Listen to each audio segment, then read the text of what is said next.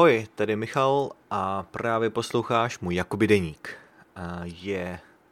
Co je dnes? Dnes je středa večer 17. května a už se pomalu chystám na dovolenou. Hurá! Zítra odjíždím na krátký výlet, takže bohužel 2-3 dny mě bohužel neuslyšíte, ale až se vrátím, tak vám to vynahradím. Nahraju nějakou delší epizodu, zkusím možná nahrát něco po cestě, třeba něco vyfotím, možná natočím nějaký video a pak to třeba nahraju na Twitter. Uvidíme, jak to dopadne. Nic ale neslibuju. Moc nečekejte, já s těma sociálníma sítěma moc neumím, takže tam moc toho neposílám, ale třeba tentokrát to bude jinak. Dnes teda ale je teda středa 17. května a ráno bylo takový obyčejný, ráno odvezl jsem manželku do práce a udělal jsem si mátový čaj, takže dnes bez kávy a pral jsem prádlo a pak jsem zavolal rodičům. Neviděli jsme se docela dlouho.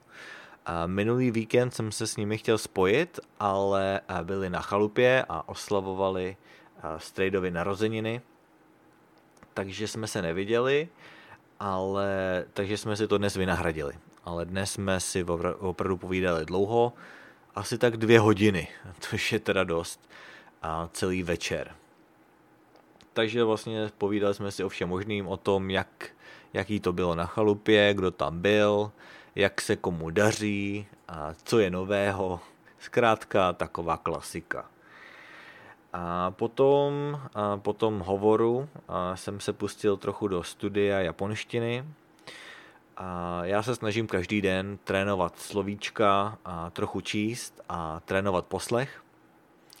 A dnes teda výjimečně jsem si ještě k tomu extra dal hodinu na italky. Popovídal jsem si se svojí paní učitelkou, kterou obyčejně vidím v pátek, ale protože v pátek budu pryč, tak jsem si tu hodinu naplánoval na dnešek a bylo to fajn.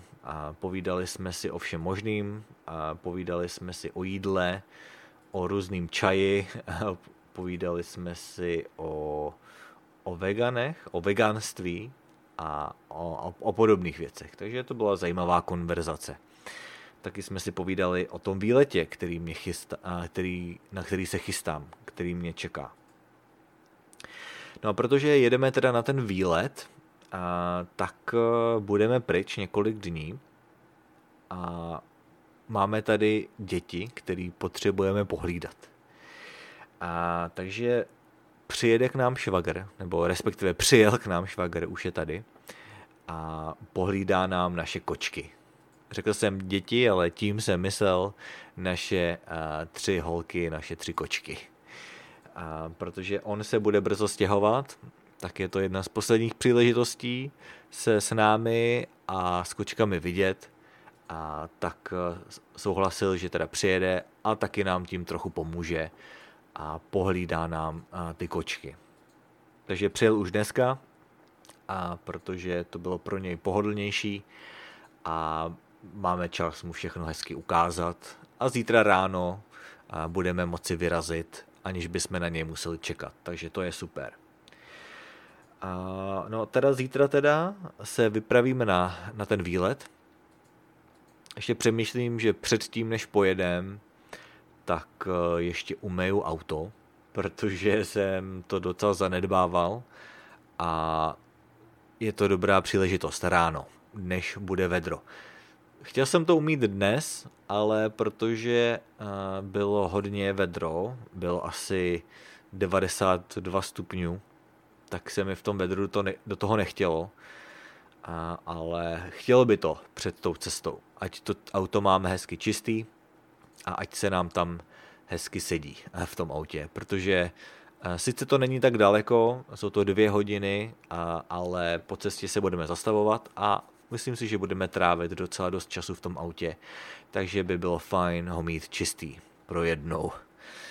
Já opravdu na tu hygienu No, na normální hygienu jsem samozřejmě, ale na to čištění toho auta to mě úplně nebaví.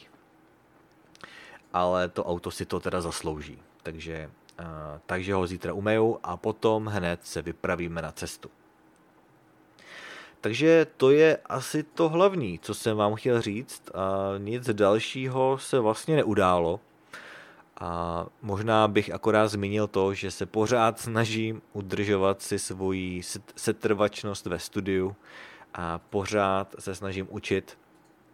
Přestože mám teď skoro 3 týdny volna před začátkem letního semestru, tak se chci učit každý den. A doufám, že se mi to podaří i na té dovolený. Určitě budeme mít večer trochu čas, ale nebudu to přehánět. Asi si budu snažit užít si tu dovolenou, ale vezmu si sebou tablet a možná se na něco trochu podívám, abych úplně neměl špatný pocit z toho, že jsem úplně vynechal.